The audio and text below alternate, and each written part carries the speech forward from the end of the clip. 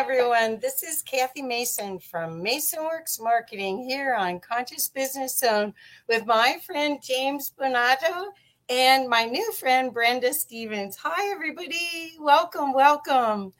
So we're going to be talking about a subject that is actually, how do I put it? It's a very, very, very important, but it's a traumatic subject that we're going to talk about today. And I had no idea that it's almost like an epidemic, it feels like, in the US. I don't know if it's worldwide, but even I've had experience with it. So today we're going to talk to James first about his new movie called Running with a Covert Narcissist. And James, let's start there. Just the name is kind of interesting, Running with it. But do you want to talk a little bit about what inspired you? I'll back up. James and I met a year or so ago, and I've had him on Conscious Business Zone before because he did a wonderful video. He did a wonderful documentary on near-death experiencers, and he's a professional filmmaker. He's a professional videographer who's done a lot of events. He's usually the guy behind the camera making everyone smile during the events and getting the lifetime memory videos. But he's turned into an amazing documentary filmmaker. And this new film on Narcissists came out of his own experience, right? Right. So let's start there. I wanted to at least preface that I'm very grateful for your work, James. Thank you. Yes, that's true. I was inspired to make the documentary film Running with a Covert Narcissist due to my own experience with a covert narcissist. And I probably shouldn't even use the word inspired. I think that's the wrong word. I should come up with it. When I think of the word inspired, I think of like me, saving a little kitty cat from a bunch of awful field mice or something like that. So maybe we should use the word driven. Okay. Yeah. So I was driven to make the documentary film because I wanted to teach people about what covert narcissist is, because a lot of people don't know what it is. Right. And I wanted to also drive home the fact that we victims, and there's a lot of us out there, we're not alone. Sometimes it feels like we're alone out there, but we're not.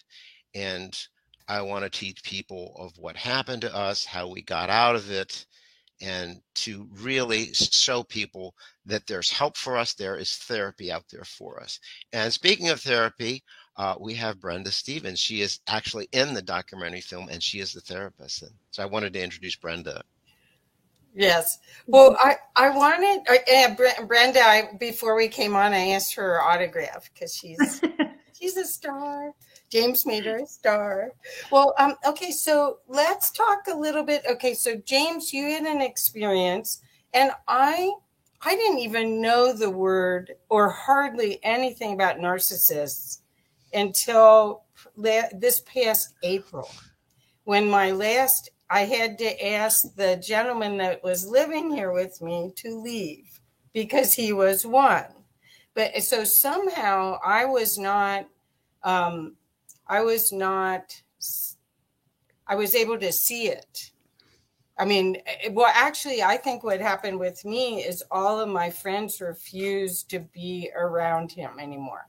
They just couldn't tolerate him.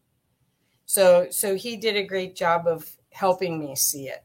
Basically, he acted up in front of other people. And they said, we know you about him. So, but I didn't even know what a narcissist was. I mean, it was one of those words that it's like, well, if you're selfish, self-centered, it was one of those words. It's not quite understood that it's a disease. It's actually a disease, especially covert. I didn't even know that existed. So James, do you want to, or Brenda, we'll come to you next, okay? But I wanted James to give a little bit more about, I didn't want to get him off the hook yet, about his experience, because he went deep into it, and he had actors, except for the doctors and the therapists and you guys in the film. He had actors play the roles. So could you talk a little bit about that, about the selection process of the stories, and why you did it that way, James? Sure, I can absolutely talk about Yeah, that, yeah. because putting together a documentary film is a lot harder than people think. This is actually my fourth documentary film. And right from the get-go, I had like about 50 victims to choose from, and I had to narrow it down to three. And just doing that alone was quite an effort, quite a monumental task. And once I got the three, I had to make sure that I told their story correctly and honestly. Okay, I couldn't embellish anything, otherwise it wouldn't be a documentary film, right? So I went along with that.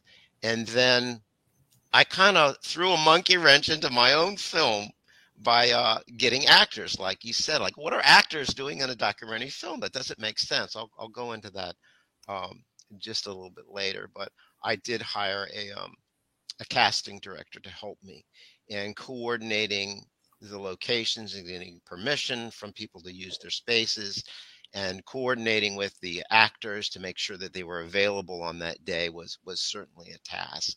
I mean, this was not a Hollywood production. All right. I tried to make it look like a Hollywood production, but it wasn't. So It's good. there are very many challenges with that.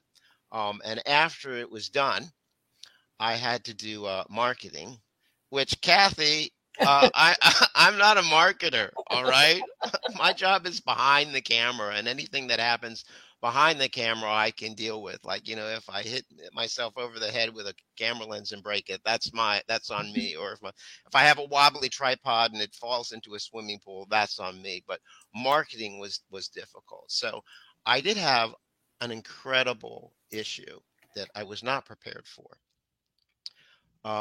I can remember shooting the very first scene, and it was a very simple scene. And so I've been an editor for 35 years. And when I sit in front of my edit suite, all is right with the world, baby, because I'm in my domain, I'm in my element. And so I was ready to edit the scene. It shouldn't have taken me more than an hour.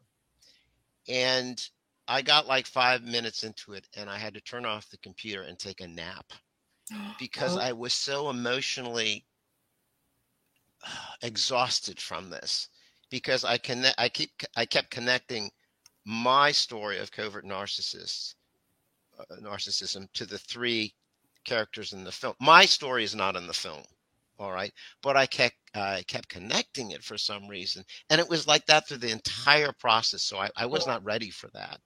I think the first scene, which should have taken an hour, took me 8 hours to edit that darn thing for what it was. So I wanted to, just say how difficult it was. Yeah. Yeah. And I can understand, just watching it brought it all back to me. I mean, because when you're with a covert or a narcissist, that you want to always, in a relationship, you want to keep improving. But after a while, you're just overwhelmed with the requests or the complaints, the criticism, the tear down of your ego. You're just overwhelmed. So you start numbing out. And so when I watched the movie, your other NDE movie, I watched it many times. This one, I just got through it once because I was there. I can totally understand how you were. This is a passion project that will help so many people because of that, James, I think. Don't you? I do, and I was hoping that Brenda could chime in on. Yeah. So, Brenda, we didn't mean to leave you out. I just wanted to make sure that people knew that this was a healing process for James. That a lot of this it's not only a gift to all of us, but it's a gift to him as well. I think it's a gift to all of us who participated in it. Watching James, he did a speech recently, which was so inspiring, truly inspiring. It is helpful for all of us. And I think the more that we get information out about these relationships, the more we help people, right? We normalize, or not normalize, but we validate what people are going through. And I think that is one of the biggest problems I see, is that most people feel like there's something wrong with them, that they've done something, and we cannot make sense of what goes on, especially with a covert narcissist. I mean, narcissism in and of itself is bad to be around, but covert narcissism is extra sneaky, and can really make people doubt their own reality, truthfully. That's right. And I have to say, that's what I felt like. I couldn't tell.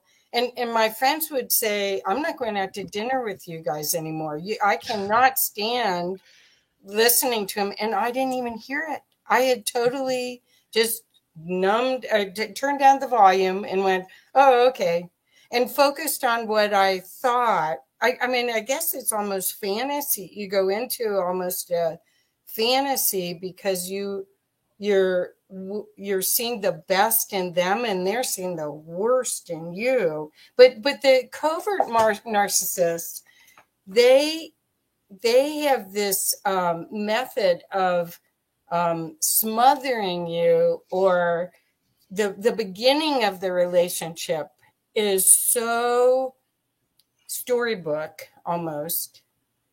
So they've got it. So you're hooked into that storyline, even while you're going through the trauma. It is trauma, and it's like you're at least in this case, I would do my show, and he would come up after my show, and I'd be high as a kite, happy, because I love doing the show. I love learning from you guys.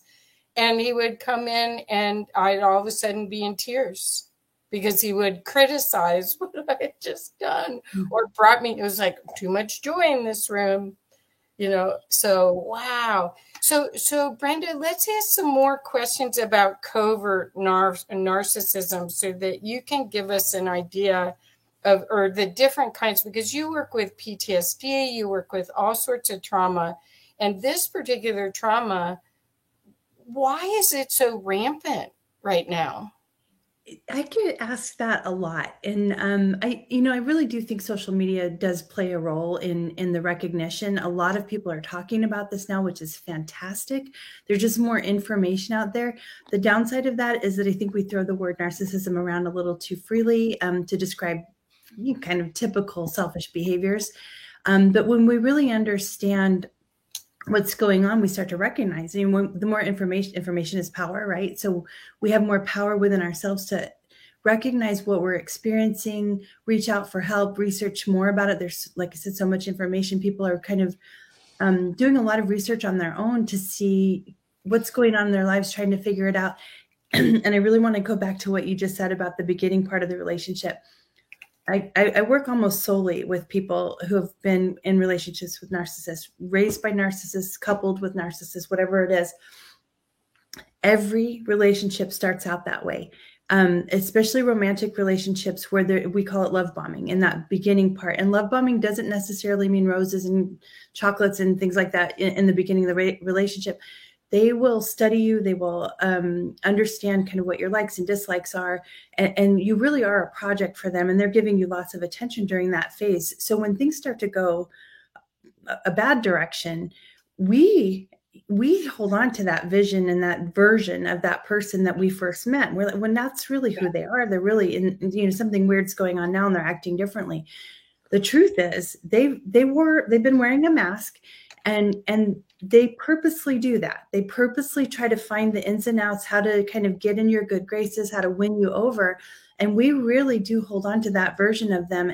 And it takes us a long time to figure out the real person is the one with the mask off, the one that's saying the mean things and taking the joy out of the room, as you described. That's hard for us to wrap our heads around.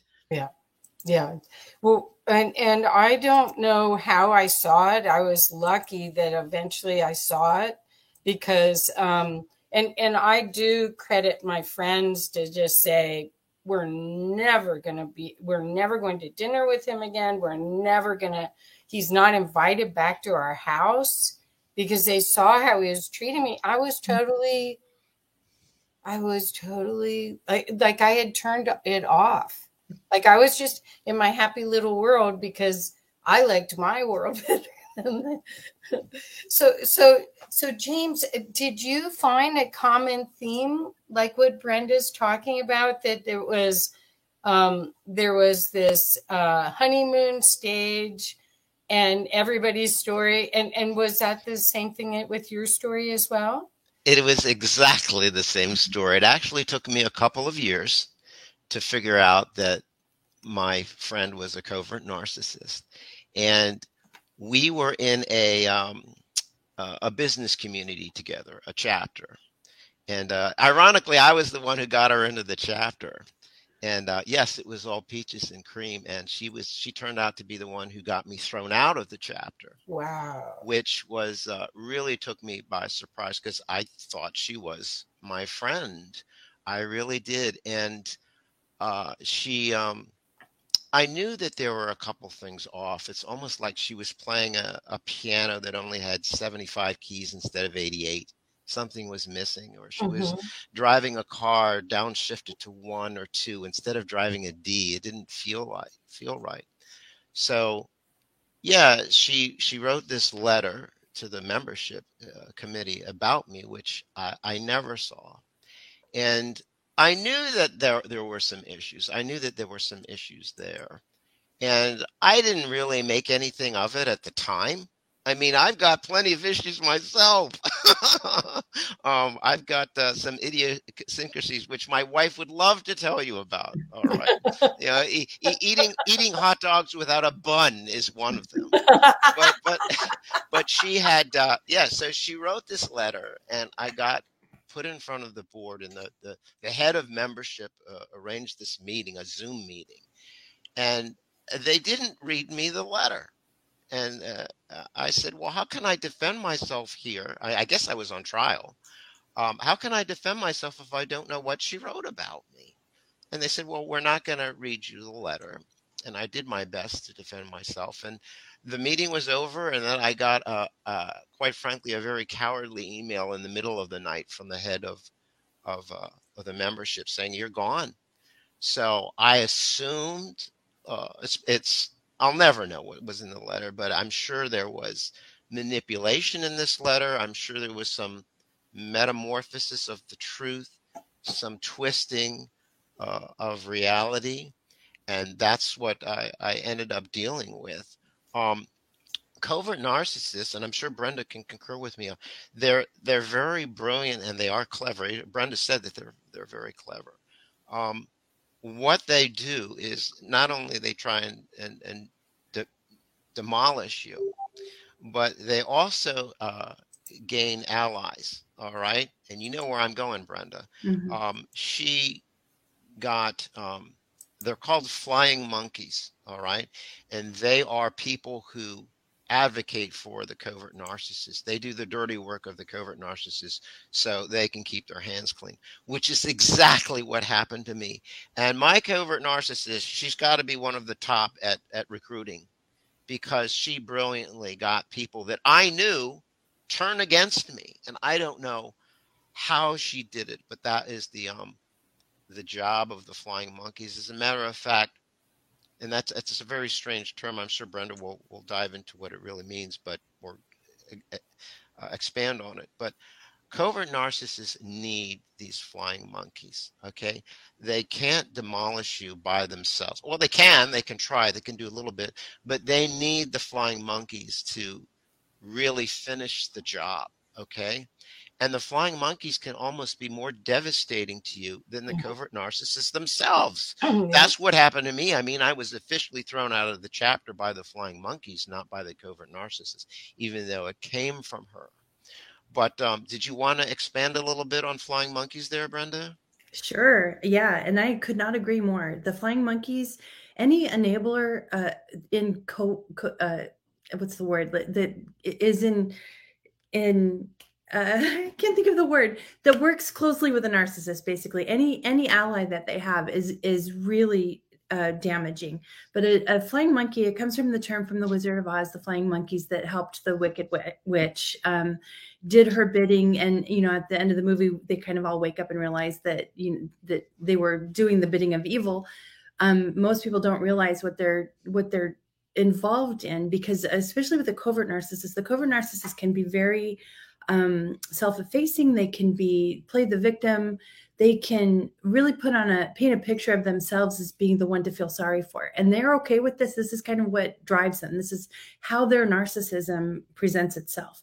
So they will win people over, and people will believe their story. And especially in professional situations, it can be even easier to do, because there isn't a lot of emotional attachment necessarily in a professional relationship. So they're going to, a flying monkey or any enabling person is going to take the story at face value, not necessarily dig into, what's James' side of this story. They're just taking her story because she's, again, probably showing some vulnerability, even though it's all in the work of being manipulative.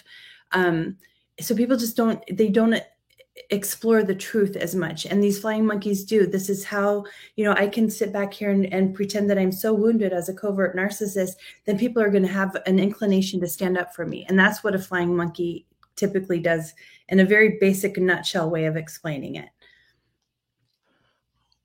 Wow.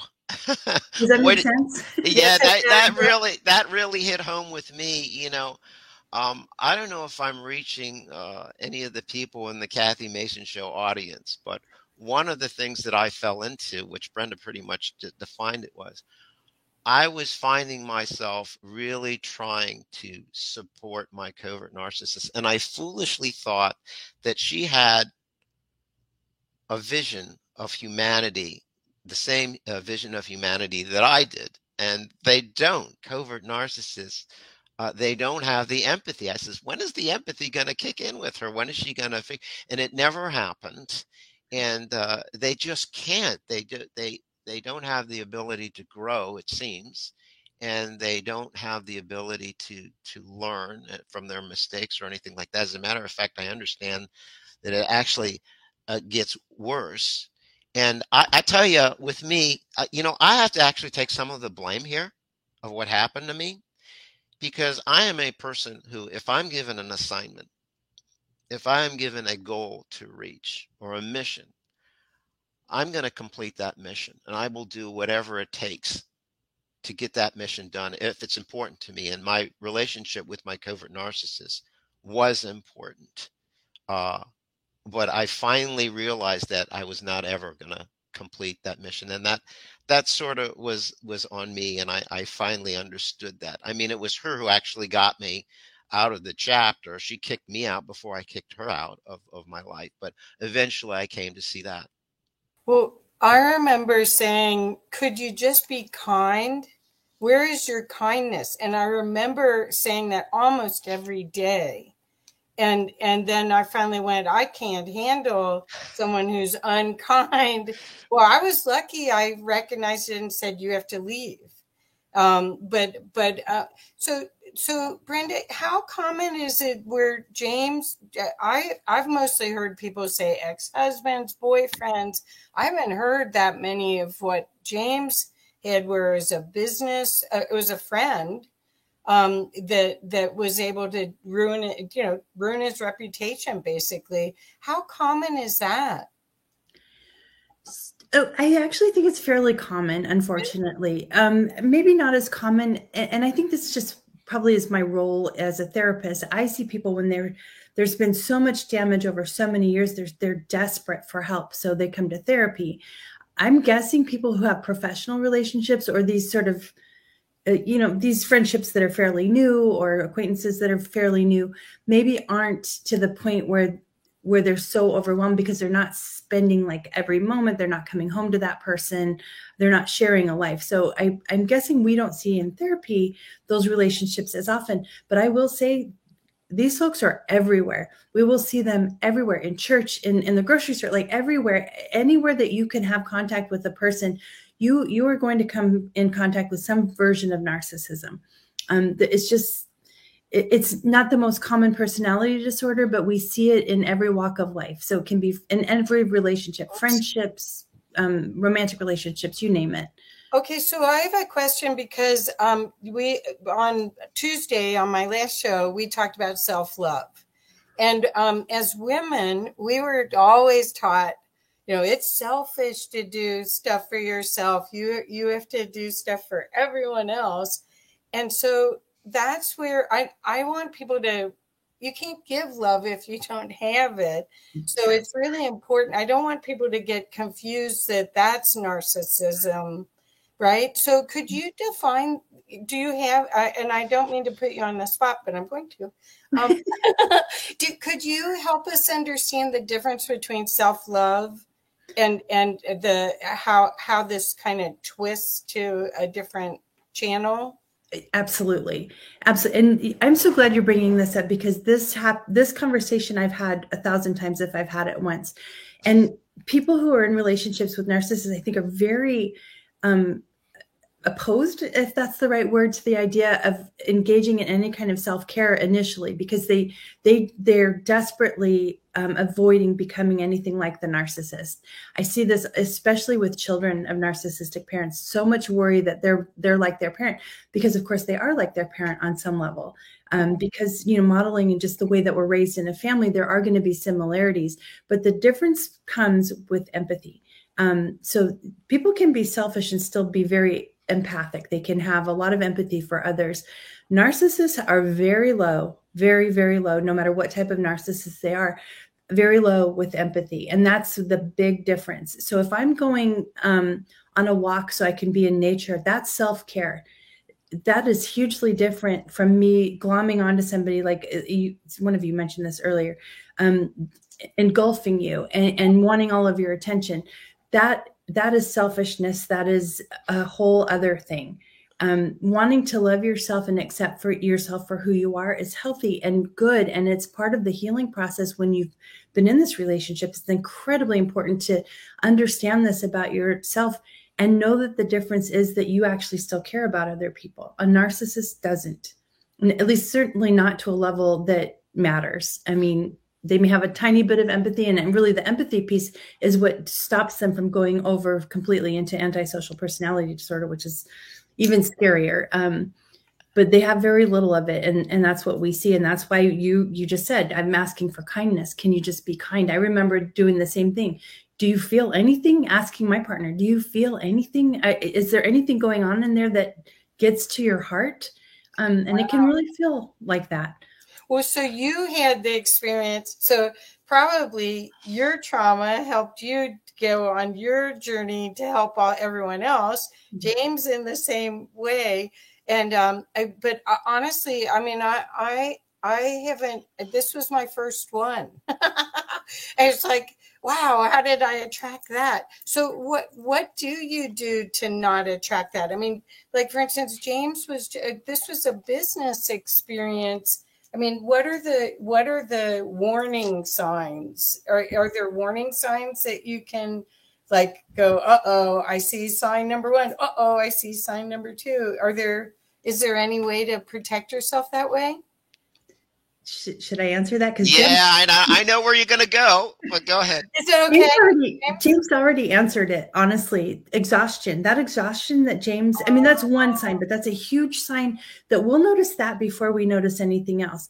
Like at some point, I start to feel better once that person leaves. Mine was a musician. He would go out on tour, and this was long before I understood that he was a covert narcissist.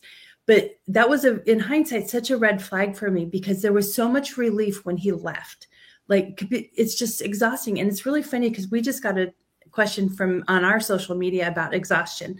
Like nobody seems to understand that level of exhaustion when somebody's emotionally manipulating you. It wears you out. So that is a really good first sign. But if you find yourself breathing this sigh of relief because they've left, even though you think you're in love with them or you think that this is a loving relationship, huge red flag.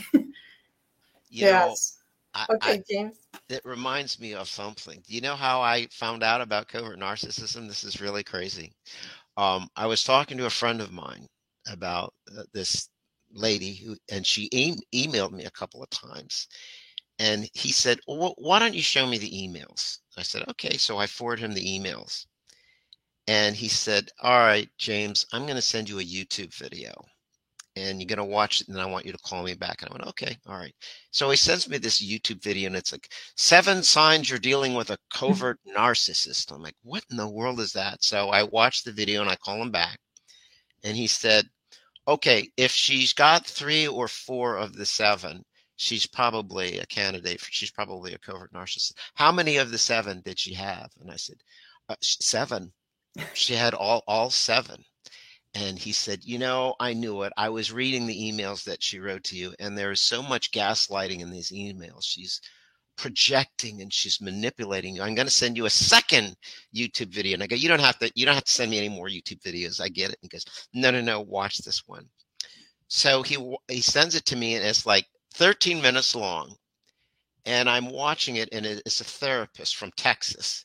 And he has this incredible Southern draw to him, and he's talking about it. And I'm watching it in like 6 minutes in, 7 minutes in, 8 minutes in. I said, this therapist from Texas, he knows my covert narcissist personally. He's got to know her, because he was describing her to a T. I said, how could he possibly have known all this? And that's when I realized that covert narcissists fit a mold. Yes. So that's how I found out about covert narcissism. Wow. Well, but the thing is, when you watch, the difference in your film is that you've got experts like Brenda in the film that after you've told the story, they can help explain it, because it's so confusing. That's why I think you get stuck in it for so long. Is it me? Is it them? For me, I was trying to accommodate the criticism, thinking it was self-improvement. And then it was overwhelming after a while. It was like, you got to stop this. But then I numbed out. Then I just worked more. I can hide in my work. I love what I do, just like what, James, you do. So I can hide in it and just say, I'll see you later. And so that's what I did. That was my defense mechanism, I guess, was just saying I was too busy working. The see you later thing is very, very important. As a matter of fact, that is exactly why I have actors in the film. Okay, because I didn't want the covert narcissist going after the real people, so I couldn't put them on camera. That's why I used actors. But could you talk about that too? Because I want people to understand that just using that word covert it's psychopathic tendencies versus a narcissist. I mean, Brenda, you can explain it better. Yeah. And I can't, but do you know what I'm saying? I mean, this is calculated. This is find someone who's an empath or kind and loving, and then you become a target, and you have no idea, because you're kind and loving to everyone, that you would attract that, because that's just not in your world. You would never treat anyone like that or talk to them like that. We'd never criticize people like that.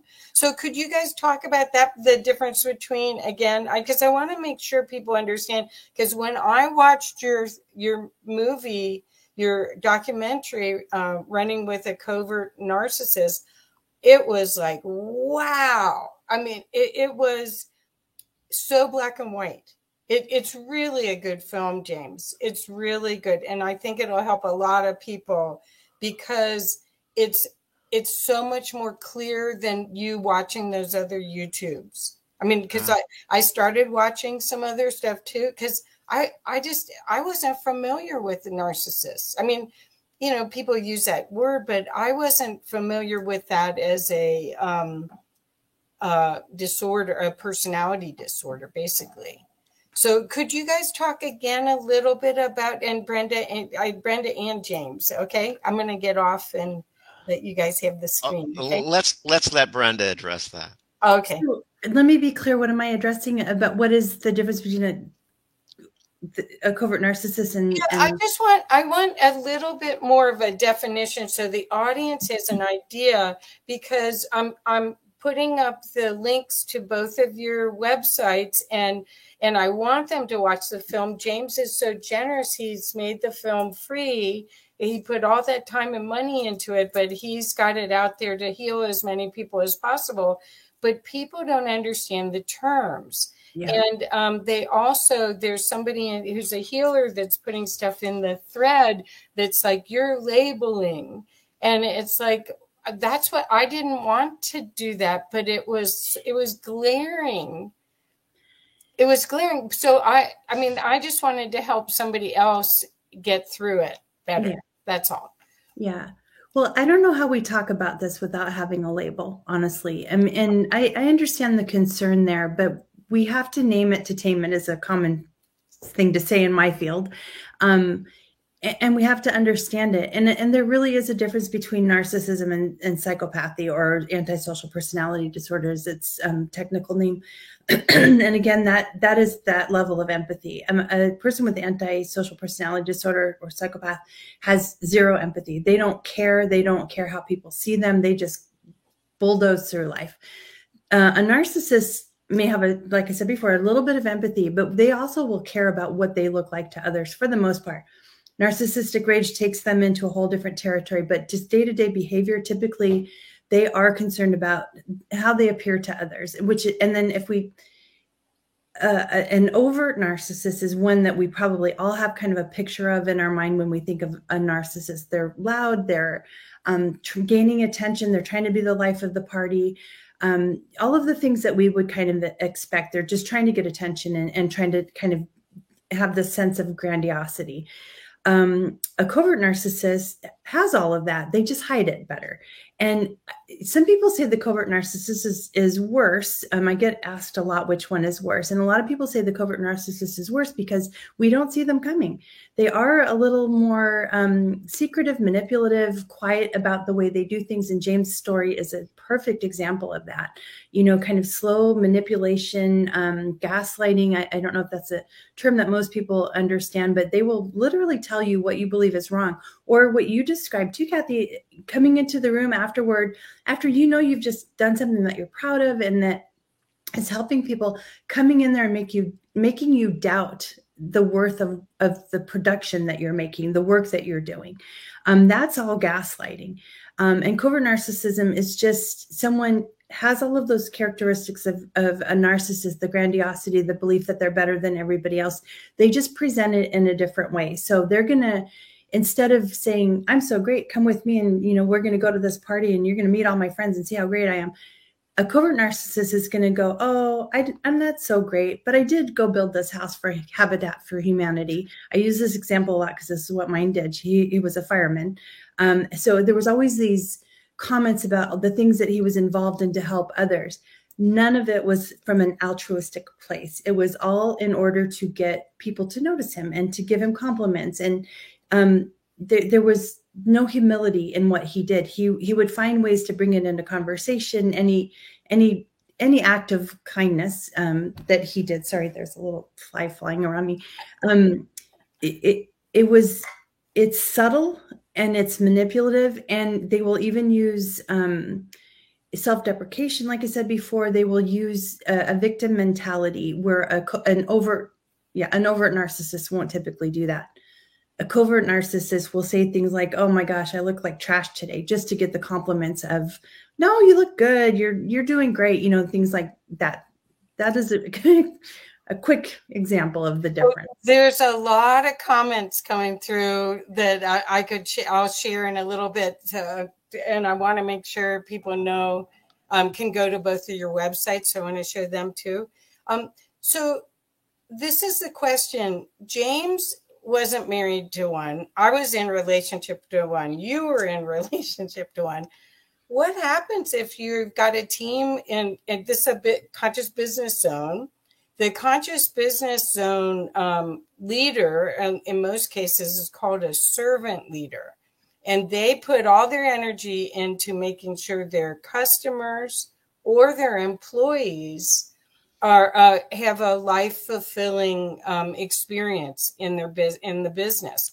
What do you do if one of those people on the team is a covert, or even shows any narcissists, narcissistic? That's a word. What do you do? Because as an employer, as a servant leader, you want to protect the psyche and the well-being of everyone. Mm-hmm. Do you have a recommendation for that? Yes, I do. Boundaries. Well, first of all, servant leadership, I could not believe in that more than I do. I think that is the way to lead. And narcissism does not fit into that at all. Right. So a narcissist is typically going to find their way out one way or the other, because that style of leadership is not going to congeal with how a narcissist behaves. But as a leader, you have to be very careful that behavior doesn't spoil the apple barrel, right? The one bad apple thing. And that's really important. But the key with narcissists, if we need to maintain relationships with them, no matter what kind they are, we have to create and maintain incredibly strong boundaries. And we have to remember that boundaries are for us. People worry about this a lot when I talk about boundaries, that, oh, my narcissist isn't going to abide by that. They're not going to go with that. They don't have to. The boundary is for us. So I get to say, if you do this, I hang up the phone. I'm not talking to you anymore, or I leave the room, or I don't come over to see you, whatever.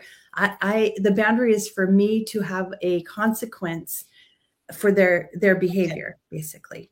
And you have to reinforce it. You can't be lax about it. That's yeah, very consistent. Yes. But I feel so sympathetic for these people. We just got out of this lockdown period. Lots of people lost their business. If you have a narcissist or a covert narcissist on your team, I mean, you're already tapped into an area of difficulty. It's just your human will that's making a lot of things happen right now. I don't know if you guys feel that way, but that's the way it is for a lot of small businesses. And to have this disruptive element that is not really a team player, they don't have any empathy for anybody else. Wow. Yeah, I feel bad. Yeah. So yeah, James?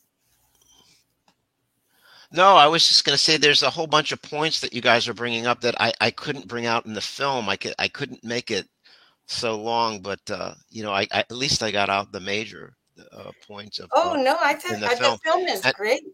Oh yeah, it's doing very well. The film is doing very well online. I have over 3,000 views, and I can't believe I just let that slip out. I'm so embarrassed. But it's doing very well. You can see the film on that site that is scrolling there. Okay, and not only can you see the film, you can learn about covert narcissists, the stuff that all three of us are talking about. And Brenda is on there as well. She actually has a workbook. Brenda has a workbook, which I took. It was wonderful for me. I took the entire workbook. It was very helpful to me. Oh, look, there it is. There's the site. There's the website. That's the website. And not only did Brenda's workbook help me, but I really had to put in a plug for my wife. Okay. Because my wife was there and stood by me through this whole process. Okay. Without my wife, I would have ended up by that motivational speaker, Matt Foley, what did he say? I'm going to live in a van down by the river or something like that. So I have to give my wife credit for not having me ending up like that. Wow. Well, I mean, it's amazing how insidious the self-talk. It's like it turns on the negative self-talk in your brain, and you start repeating. It's like you go into a cycle. When they criticize you, you take it on instead of going, it's just your stuff. I mean, look in the mirror. I mean, I couldn't do that. It took me months after he was gone to even get my energy back. It's exhausting. Yeah. So Brenda, do you want to mention something about your workbook here too, since I've got it on screen? Well, yes, thank you for the opportunity. This is actually the second book I wrote. The first one is about narcissistic mothers and daughters. That one talks a lot about kind of what happens in the relationship, and it sort of aligns nicely with the stories that James told in his movie. In his movie, he has one of the three stories is a father and a son, and I saw so many similarities in that relationship in the work that I do with children of narcissists. Mostly, well, the first book is about mothers and daughters, but it spans across the caregiver relationship and child. This book, I'm really proud of it, to tell you the truth. It was a lot harder to write than the first one, I will say. But this is what I use in therapy with folks. It's what I use to help people heal. Wow. The thing I like about this is just I want there are stories in there that can hopefully, just like James' movie does, tell the story of what it looks like in action. The vignettes in the movie really show, like, what does it look like in the relationship? What are the words? What is the dialogue? What's happening in the relationship? I have stories similarly in my book too, that hopefully can just give people a felt sense of what's going on so they understand it a little bit better. And this just has tools and tactics on how to kind of move through and past these relationships. That's fantastic, because I think you just, first of all, you're exhausted because you've been on process. It's sort of like, is it me? Is it him? Or what do I do to fix that? I mean, you really are going through this whole treadmill, really. And then there's something about, I wanted to show you, here we go. I believed he loved me and wanted me to be a better person. That's where I was stuck. And then she wrote right afterwards, I just last year started to feel like myself again. I forgot who I was. I swear that I could have written those sentences. Yep. Thank you, Selena, for saying that. And then Sugar Bee wrote, I still keep him at a long distance, but we have a son and he's grown now, but he used my son during our split. So, I mean, there's a lot of comments going up and down here that there's a lot of us that are healing from this, it almost seems like it's an epidemic. Is that what you're seeing? Yeah. I have a space on the a tab on the website says feedback, and there's a whole bunch of people who are telling me stories like that, and it's tearful.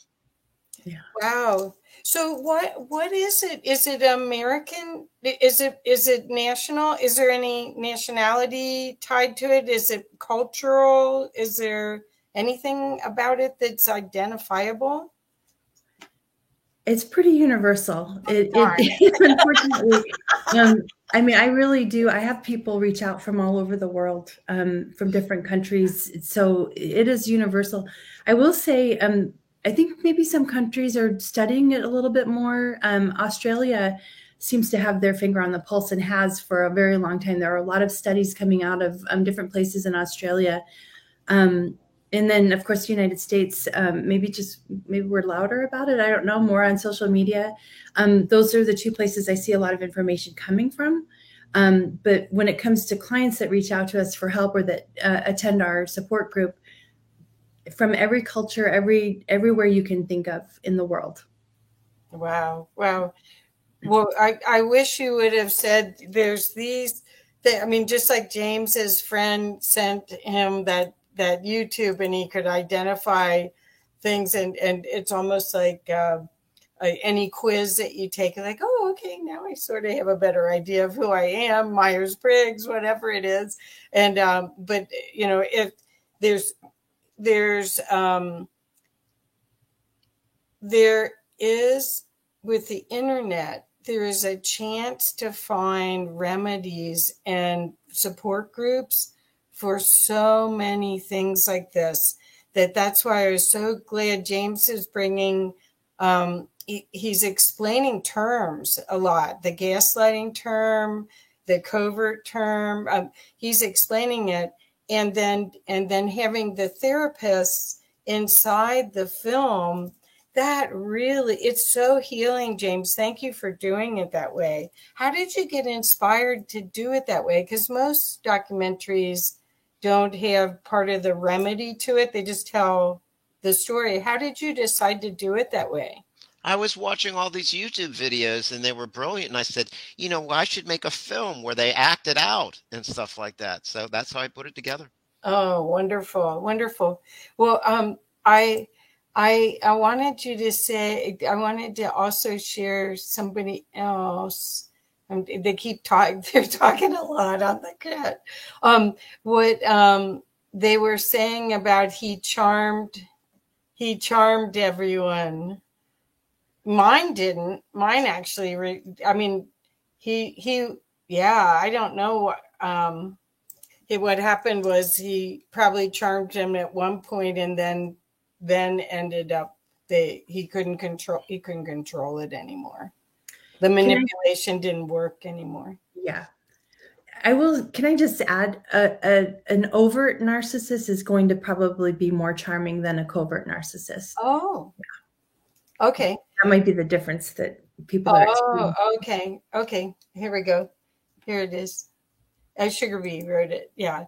He charmed my family, Kathy. Yeah, I couldn't find it. Thank you. So that's what I'm saying is that when you see it, and I have a friend in Denver, Tracy Malone, who she wrote a book on it. Her YouTube channel is like huge. So I know, and I think she started talking about it 5 years ago, and all of a sudden women came out of the woodworks. And so is it more common for a woman to be abused by a man, or is there any gender data about this? I don't think it's more common at all. I just think women talk about it more and women come to therapy more. I've had plenty of men in my practice that have been in relationships, some sort of relationship with a narcissist. Yeah. Okay. So I'm just trying to get a handle on the big picture, because it seems, I'm shocked how many people have this common knowledge that I didn't have. I had no idea. I mean, I heard the word, but I never thought I would have that experience, Yeah, so, we don't see it coming. And I wanted to say something about what James said earlier too. The way I got into this, treating this population too, was that I kept having women, and again, it's mostly women that come to therapy, but coming in and talking about their relationships. And I was in my head going, are they all dating my ex? Like, the story was just so similar. And it is a mold. They all seem to operate from a mold, no matter covert or overt or any of the different types of narcissism. They do. I always say it's like they all share the same playbook. The behavior is incredibly similar. So when you're hearing stories on social media or wherever you hear them and it rings a bell, I would pay attention to that, because they all operate the same way.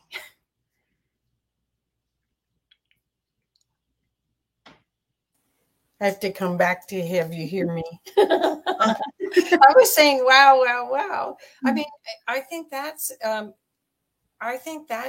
pretty interesting that there's almost a playbook. There's the 7 indicators that James' friend helped him find, that it's in business and in personal relationship, that it's really a common attribute. So I'd like some hope here. I don't want to have us leave the audience with not feeling that there is a healing possibility. So could you guys talk about that? Because James, I'm sure that's why you did the film, right? Yes. As a matter of fact, the film ends with a whole bunch of positive endings to the story. So if you watch the film, there's positive. We get out of this. Yeah. So is there anything else though that you could say about the hope and the healing that you had for yourself in making the film? Well, it took me a long time to become a survivor. I mean, it was a very long path that I took down there, and I didn't sprint down the path. You can't sprint down the path. It's a marathon race. And quite frankly, I'm not really finished running that marathon race. There's still a couple of issues left, but it's very, very positive now. Wow. Wow. So Brenda, could you share a little bit about what you're seeing to it? Is the light at the end of the tunnel? Oh, like absolutely. In my case, it took probably 6 months for my energy to totally, I didn't realize it was like a vampire Yes. to me, but I didn't realize it until I did. Yeah. Right. And that's the right time to realize it. People beat themselves up all the time that they wasted so much time in their relationship or they didn't see it sooner. We can't do anything about it. We recognize it when we recognize it. And when we start to take steps to feel better, James is so correct. It is a marathon, and that doesn't sound great to folks, but it's better than staying in the relationships. It's better than staying in that constant state of exhaustion and self-doubt and self-hatred that tends to happen when we've been in relationships with this. But one of your viewers commented earlier about not knowing who they were anymore. And this is universal too. Every one of my clients has mentioned this on some level or another. And one of the beautiful parts of healing to me is this process that we can go through to rediscover who we are. And I think that's beautiful. And we rediscover it with a lens that we've never had before, that there are people in the world here that can take something from us, but we can take the steps and make the choices to bring that back into our lives, bring back who we were, or even uncover parts of ourselves that we didn't know existed. It's a journey that's full of hope. Good. So this is what Selena said. You don't expect people to be like that because you think everyone is trying to be their best, like exactly. you. And then she says, Sugar Bee said, I broke free of him. It was a long way back, but I came back stronger than ever. Oh, Yay, thanks, Sugar Bee. So yeah, I think that's what we really need to know, that there is help. There's experts like Brenda. There's this film that actually will leave you with a whole different perspective about the whole thing, where because you're in it. When you're in it, it's not like watching a movie and you don't relate to the actor or actresses. That you James's movie, I was in it, and it made me remember being in it. Right? Yeah. Yeah, but there is hope, right? Yeah. Oh yeah. Yeah. Well, thanks you guys so much. And there's lots more comments. I wish I could show all of them, but some of them, again, are talking about the labeling and all of that. And honestly, I wasn't using a label. I just realized I didn't feel good anymore, and I didn't want to participate. And I was lucky. It was only a year and a half of a relationship. It wasn't a 20-year relationship that I was releasing. So because that, I would probably be I'd be in therapy. So anything else that you'd like to add, you guys? We've had a wonderful time. Thank you, James, for your beautiful work. Again, you're such a generous soul. You're just an amazing man. Thank you so much for who you are. Thank you. Yeah, you're leaving the world a better place. And you too, Brenda. Thank you. Thank you for any of these wonderful opportunities for us to be self-empowered, because that's the key to us creating the new earth, the new world we want, is for us to have the tools, find the resources, and use them to make this world a better place. And it all starts with us, right? Okay, here we go. Okay, this is a good one though. How can you stop it from happening again? Brenda?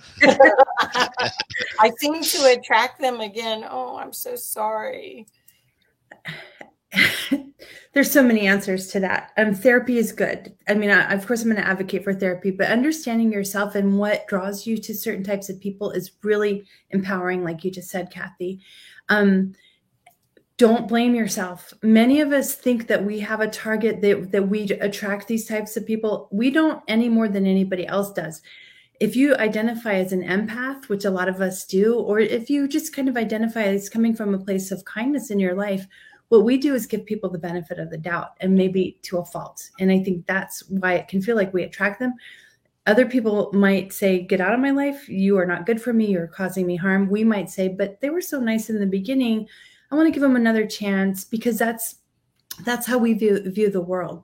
So the short answer, which I've already given you a long answer, but the short answer is trust your instinct. Your gut is not going to lie to you. When those red flags start coming up, you feel that in your body, pay attention and get out of there. Just don't let it continue. Yeah, now I think that's what, now that I know, James's movie really helped me. I didn't have a label. I just knew my energy was depleted and I didn't feel good about myself. And it took months to get back. And so I knew that I didn't put a name to any of it. I just was on something protected me to be able to still do my work. But this is interesting. It says, know the warning signs and steer clear. Learn more about yourself and trust your intuition. Right? So you can see that people are understanding, and there's a lot of chiming in. And hopefully the other thing is that if the people around you, if they love you, hopefully they'll be honest with you, because you can't see it. You can't. Somehow you can't see it.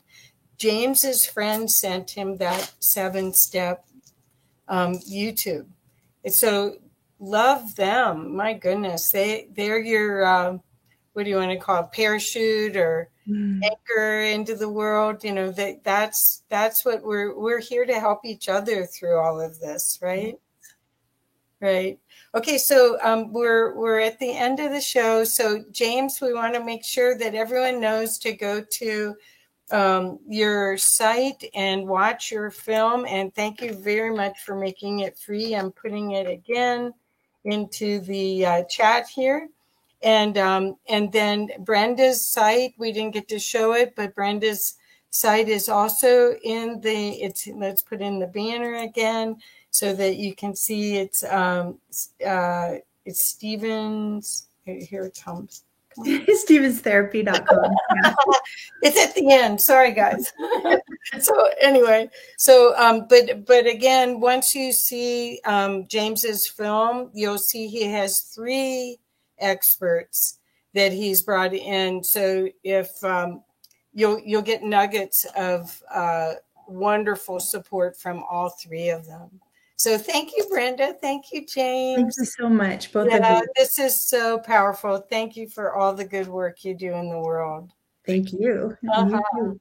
Okay. Bye-bye. Thank you, audience. Thank you. Please share this. Please, please, please.